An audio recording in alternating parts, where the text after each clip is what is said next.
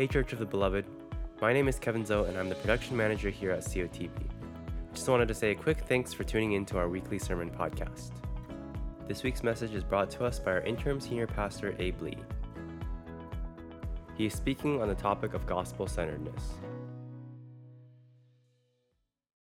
So today we're going to finish off a short sermon series that we've been focusing on for the last month as a church. And we're going to finish it off with the most important value of our church, what we strive for, the one value that everything else rests on, that our mission as a church rests on, that our values as a body of believers rests on, our reason for being a thing at all. Everything is dependent on this value, one value to rule them all. All right? Before I continue on, something's going on with the microphone? No? Something's happening. Sorry. All right, I'm going to keep going in the hopes that somebody else will fix what's happening here. All right. And for those of you who are watching online, hopefully it's, you can control the volume online, so that's fine. Now, at this point, for the last month, I've been reciting our church's mission statement every week. And so if you think you have the ability, if it's stuck in your head like it's in mine, try to follow along. We exist to see the gospel transform people. No one knows it. Into spirit-filled disciples who know they are the beloved of God because of Christ alone. I heard somebody. Awesome. The 5 values that we aspire to, that we emphasize as a body of believers banded together in this local embassy, this local outpost of God's upside-down kingdom, those 5 values that we try to do is we live missionally, we aspire to be dependent on prayer, to worship passionately, to consider our community, and finally to be gospel-centered. Now, to give some input or background or context, for the past few weeks, I'm going to be doing the same thing we want to do with that we've been doing, which is start with a short message, just about 10 minutes, and then have somebody to interview. The thing is, I honestly didn't know who to interview when it came to this particular topic, gospel-centeredness, because unlike the other areas that we looked at, passionate worship, etc., there really isn't a ministry only focused on gospel-centeredness. Every single one of our ministries, hopefully, are gospel-centered. Now, thankfully, Jonah, our worship director, he had an idea. Now, and before I want to go on a bit of a tangent. I hope you don't mind. Before I share his idea, just want to mention a quick thing. The staff at Church of the Beloved is amazing. Opal, Kevin, Jonah, Linda, Yuji, the heart, the passion, the ingenuity, all of them demonstrate as they lead worship, lead the production, the community groups, beloved kids, the church as a whole. That's Yuji's job. It's just amazing.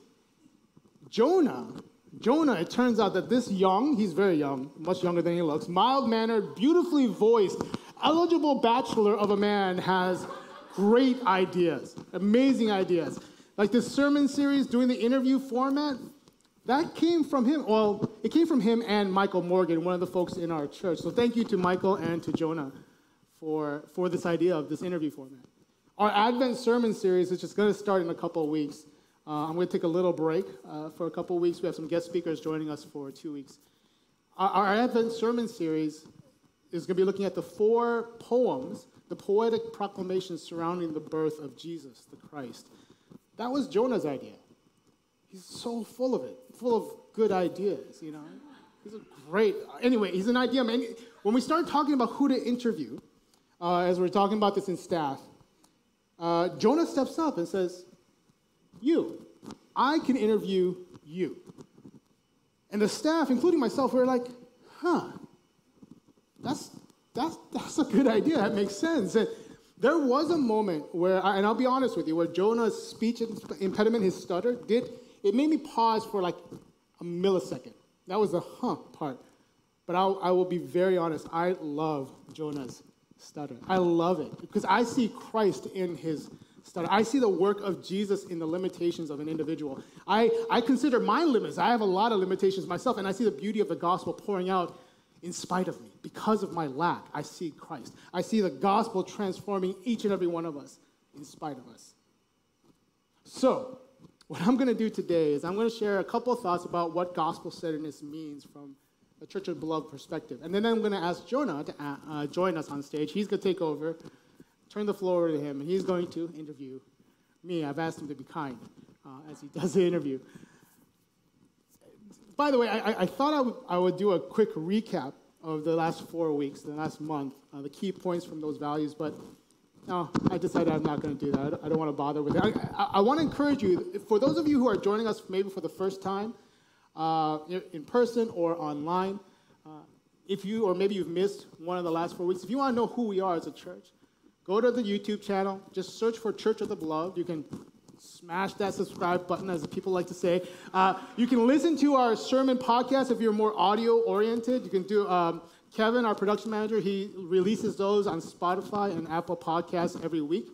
You can do it at double speed. It works well. I do it too. I don't listen to anything at normal speed anymore. But you can learn about who we are as a church, how we want to live out our values so that we can see the gospel transform us into spirit-filled disciples. And hopefully you can look at how you can do the same with us. We sent out a list of action items. It's at cotb.life/action. That shows how you can join us in living out these values. So hopefully you can check them out, and hopefully you can live them out yourselves as well. But now I want to spend a moment just to talk about what it means to emphasize gospel-centeredness, and then I'll ask Jonah to join us on stage.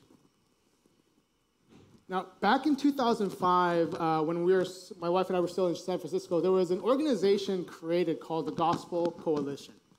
And this is from their website. Just to give you a sense of who they are, I'll explain why I'm talking about them in a second. They say this: we seek to support the church by providing resources that are trusted and timely, winsome and wise, and centered on the gospel of Jesus Christ. And we are not pursuing power or prosperity, popularity, or applause. We are pursuing faithfulness to God and the glorious gospel of his Son, Jesus Christ, which sounds great, right? It's a beautiful statement. The Gospel Coalition works to enable gospel-centered churches.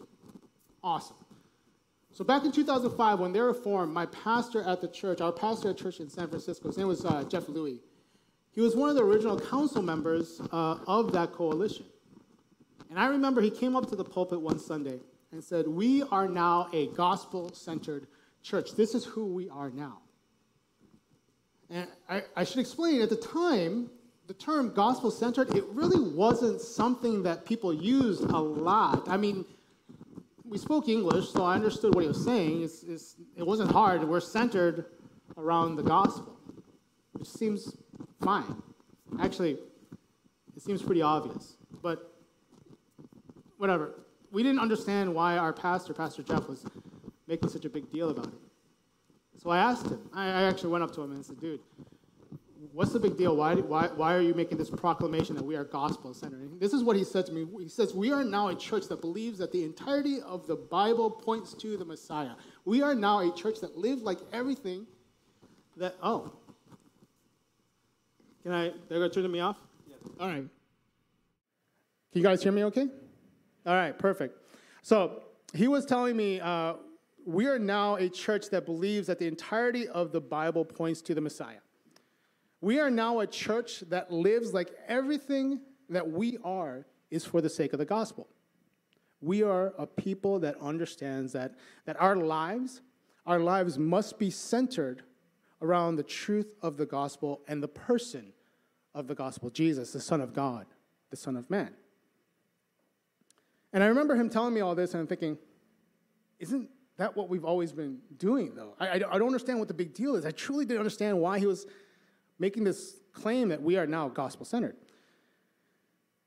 In my head, I was like, okay, maybe it's because Jeff was being asked to join this national council, which is fine. You know, that's a prestigious thing. Maybe that's why he's focused on the gospel-centeredness. Or we also, as serving as an elder, one of the things we thought about is maybe it's because that's the new term we need to be on brand as a church, you know, to bring in the younger people. I didn't know what the big deal was, because ultimately the explanation he gave me about gospel-centeredness, it just seemed so obvious. I actually remember talking to my wife Suzette afterwards and explaining to him what he explained to me, and we're both like, okay, that's fine. But I came to understand much later on what Jeff's point was. See, oftentimes you'll be at a church, and you may have seen this, that they will preach about Scripture like it's about them. It's about, like, me.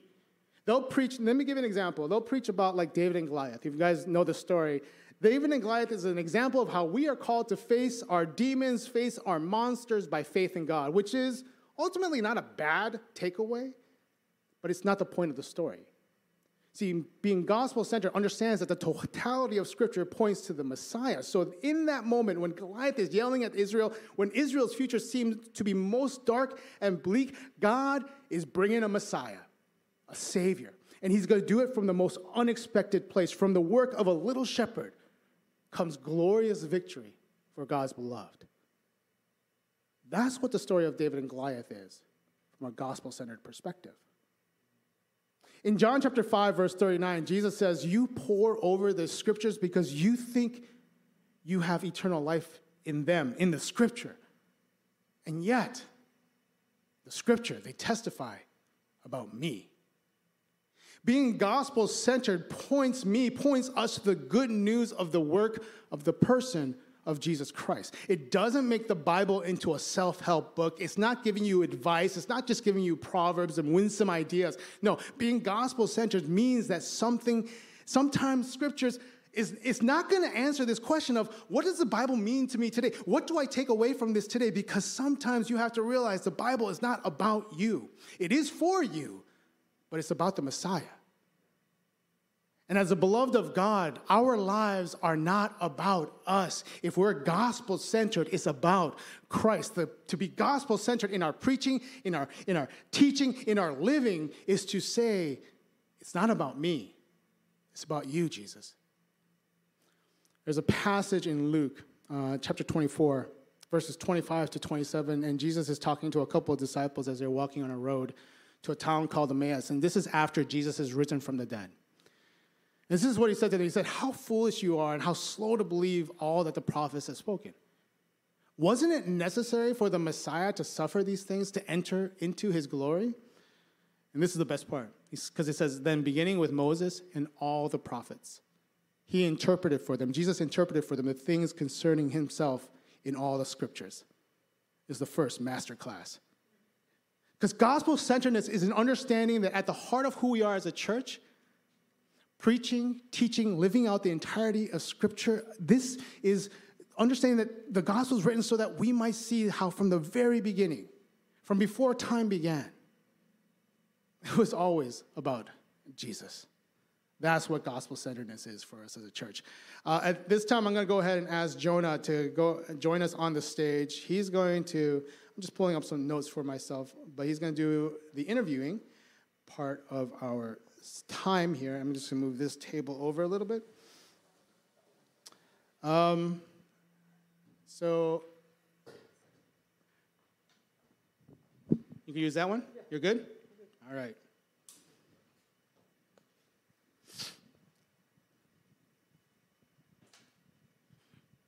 Hopefully my Uggs are in the shot. Yes, I am wearing Uggs. So go ahead. Sorry, Jonah. I didn't mean to. I was stalling for time. Yeah. It's all good. So I am turning the floor to you, so take it away, sir. Sounds good. So you've been talking a lot about being gospel-centered. Can you just sort of define your terms? What does the gospel mean? It's a great question. So at the heart of gospel, if you guys are familiar, may not be familiar, it literally means good news, right? And so the news part of the good news or the gospel is ultimately that humanity, all of humanity, is separated from God. And separated from God due to sin. The good part of the news is that God has provided a means for us to be connected back to him through his son, Jesus Christ. And I mentioned this, I think the concrete definition is important because ultimately we have to understand that your testimony is not the gospel. Your testimony is important. I'm not saying you shouldn't give your testimonies, but your testimony is not the gospel. Because if you consider the gospel is first news. And so sharing your testimony is sharing about the impact of that news on you. So for all our doctor friends and medical professionals who've gotten their booster shots, of whom I'm jealous right now, you can tell folks how you are impacted by this. You feel safer, but that's not the good news. So sharing your testimony is not the same thing as sharing the gospel. The gospel ultimately is a message that God provides the means of redemption, even though people may not even realize they need it, right? The other thing about God, and I hope you don't mind, the other thing about the gospel that I want to think about is this. It's really hard to succinctly state the gospel. It's, nowadays, everything is got to be in a tweet. How many letters is it? I don't know. I'm not on Twitter either, so 120, 240 characters. It's hard to do the gospel in just that much space, or maybe a TikTok video, because I think TikTok is unlimited time. Somebody's saying no. Okay, well, anyway. But ultimately, for understanding the gospel is a story of the Messiah, right? And the gospel is a story of our Savior, our Redeemer. And the gospel is intended to be presented and say to you, come as you are. Right? And so there is differences in nuances to the gospel that always have to be considered. You look at the 4 gospels in the Bible, Matthew, Mark, Luke, and John, all 4 of them come from very different perspectives and include different emphases. Even Paul, when he writes his letters, when he talks about the gospel, he takes into consideration the audience that he's talking to, and he'll emphasize different areas of the gospel. Because the gospel definition I gave earlier is pretty straightforward and simple, but there's so much nuance to it. And as I was preparing for today and considering this, we had talked about what kind of questions to ask. I did come up with an analogy. Most of you who know me know that I'm a fan of Star Wars. I like what Disney's done with the Star Wars franchise. I'm not going to deny it. But when it comes to talking about Star Wars with my favorite fan, who hopefully made it, Suzette, my wife, it's going to be very different from how I talk to it with, let's say, Lizzie. Like, Lizzie, have you even seen Star Wars? No. Yeah? You have? Okay. Whoever has not seen Star Wars, how I talk about it with you is going to be very different versus somebody I talk to, like with Isaac. Isaac, who I could probably talk about canon and the books and how there are no canon books anymore. If you don't know what that means, it's okay. Or, talking about how it's going to be different from how I talk to like Mike Kim, who made our coffee today. Thank you very much. Or handmade pour-over coffee this morning. If you haven't tasted it, it's amazing. How I talk with Mike Kim or Mike Sidedeth or Mike Morgan, because we have so many mics. Every single mic, how I talk to you about it is going to be different because there's nuance. The heart of it is the same. The gospel is the same. But what we focus on, what we emphasize is going to be different because there's differences between it. Ultimately, the gospel, filtering it down into a single tweet is not possible. There's nuance to it, but that's a very long-winded way of saying that's how I define the gospel. So, nerd. Thank you. So how can we, on a practical day-to-day level, be gospel-centered? How can we be practically gospel-centered? Sharing the gospel is exceptionally important. Learning the gospel, experiencing the gospel is a hard thing, especially because the gospel is intended to be experienced. The impact of being redeemed, your testimony, that is the experiential component of the gospel. Today's passage in 2 Corinthians, verse 20, really, I think, sums it up really well, what we should be doing, how we should be living it out. And it says there, we are ambassadors for Christ since God is making his appeal through us. And we plead on Christ's behalf, be reconciled to God. So practically speaking, we're called to be ambassadors. We're called to be the image bearers of the Savior, right? So the gospel experience is living out as though we've been redeemed. Because he who knew no sin became sin so that we could be seen as righteous in God's eyes. And that's what we're called to live out. And if we consider who we're called to imitate, it's Jesus. It's Jesus Christ, the carpenter from Nazareth. The carpenter from Nazareth who literally said, bring the kids to me. And only those who love me and my dad and the Spirit, only those who love me like these kids do, these little ones, only they will be the ones that will come into the upside-down kingdom to reign with me. And we're called to imitate the Savior who not only said, Blessed are those who mourn, because they're going to be comforted. He went out and went to those who mourn and comforted them. We love a Redeemer who said, blessed are those who hunger and thirst for righteousness, and then went out and gave food and drink to them. There's, I don't know if did you grow up with the Red Letter Bible? Yeah? You remember those? I remember a pastor. The Red Letter Bible, for those of you who are not familiar with that, is the Bible where the words of Jesus Christ are in red. Everything else is in black. And I remember a pastor friend one time came out said to me, we need to consider and we need to live both the red letter Jesus and the black letter Jesus. We need to live out the words that he said and the actions that he did. It's not just one or the other, it's both. Because there are times when you're looking at the things that Jesus did and they seem like a little extra.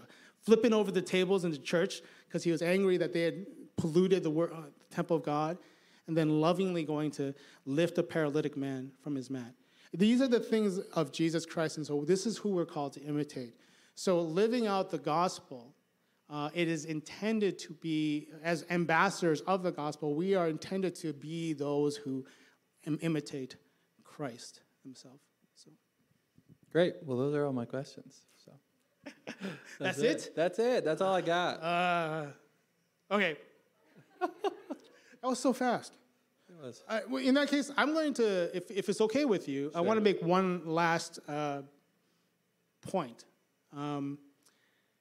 Ultimately, one of the things you asked, living out the gospel, and I think that one of the things I experienced this past weekend. So for those of you who are involved in community groups or small groups, hopefully your groups are trying to set up time to go out, spend time, maybe overnight, and do things. We actually had an opportunity with one of our small groups this Saturday to go to Starved Rock, enjoy some time together, building community. And in that experience, I came to fully appreciate and love how important community is to growing in the gospel and understanding discipleship.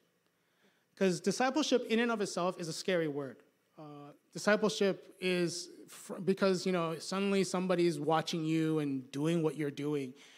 And Opal, a couple weeks ago, asked for folks to be willing to step up as small group or community group reps. And she acknowledged it sounds scary. It's a lot scarier than it actually is. It's not. Because ultimately, when it comes to discipleship, God is not calling us to be disciples of Jonah, though it would be great if we were.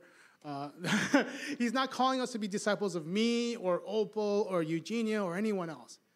God's calling us to be disciples of him. And we're walking along with each other in that process. So we are called to be disciplers in the process of being discipled. So when we allow the gospel to transform us, when we allow ourselves to live like gospel-centered individuals, we need to do it in a community environment where we can be encouraged and encourage each other in that moment. So my call and my hope as a church of the beloved, whether I'm the interim senior pastor or serving in another role in this church, is that we can continue to grow together as we try to strive for gospel-centeredness, discipling each other and being discipled by each other in the community. So.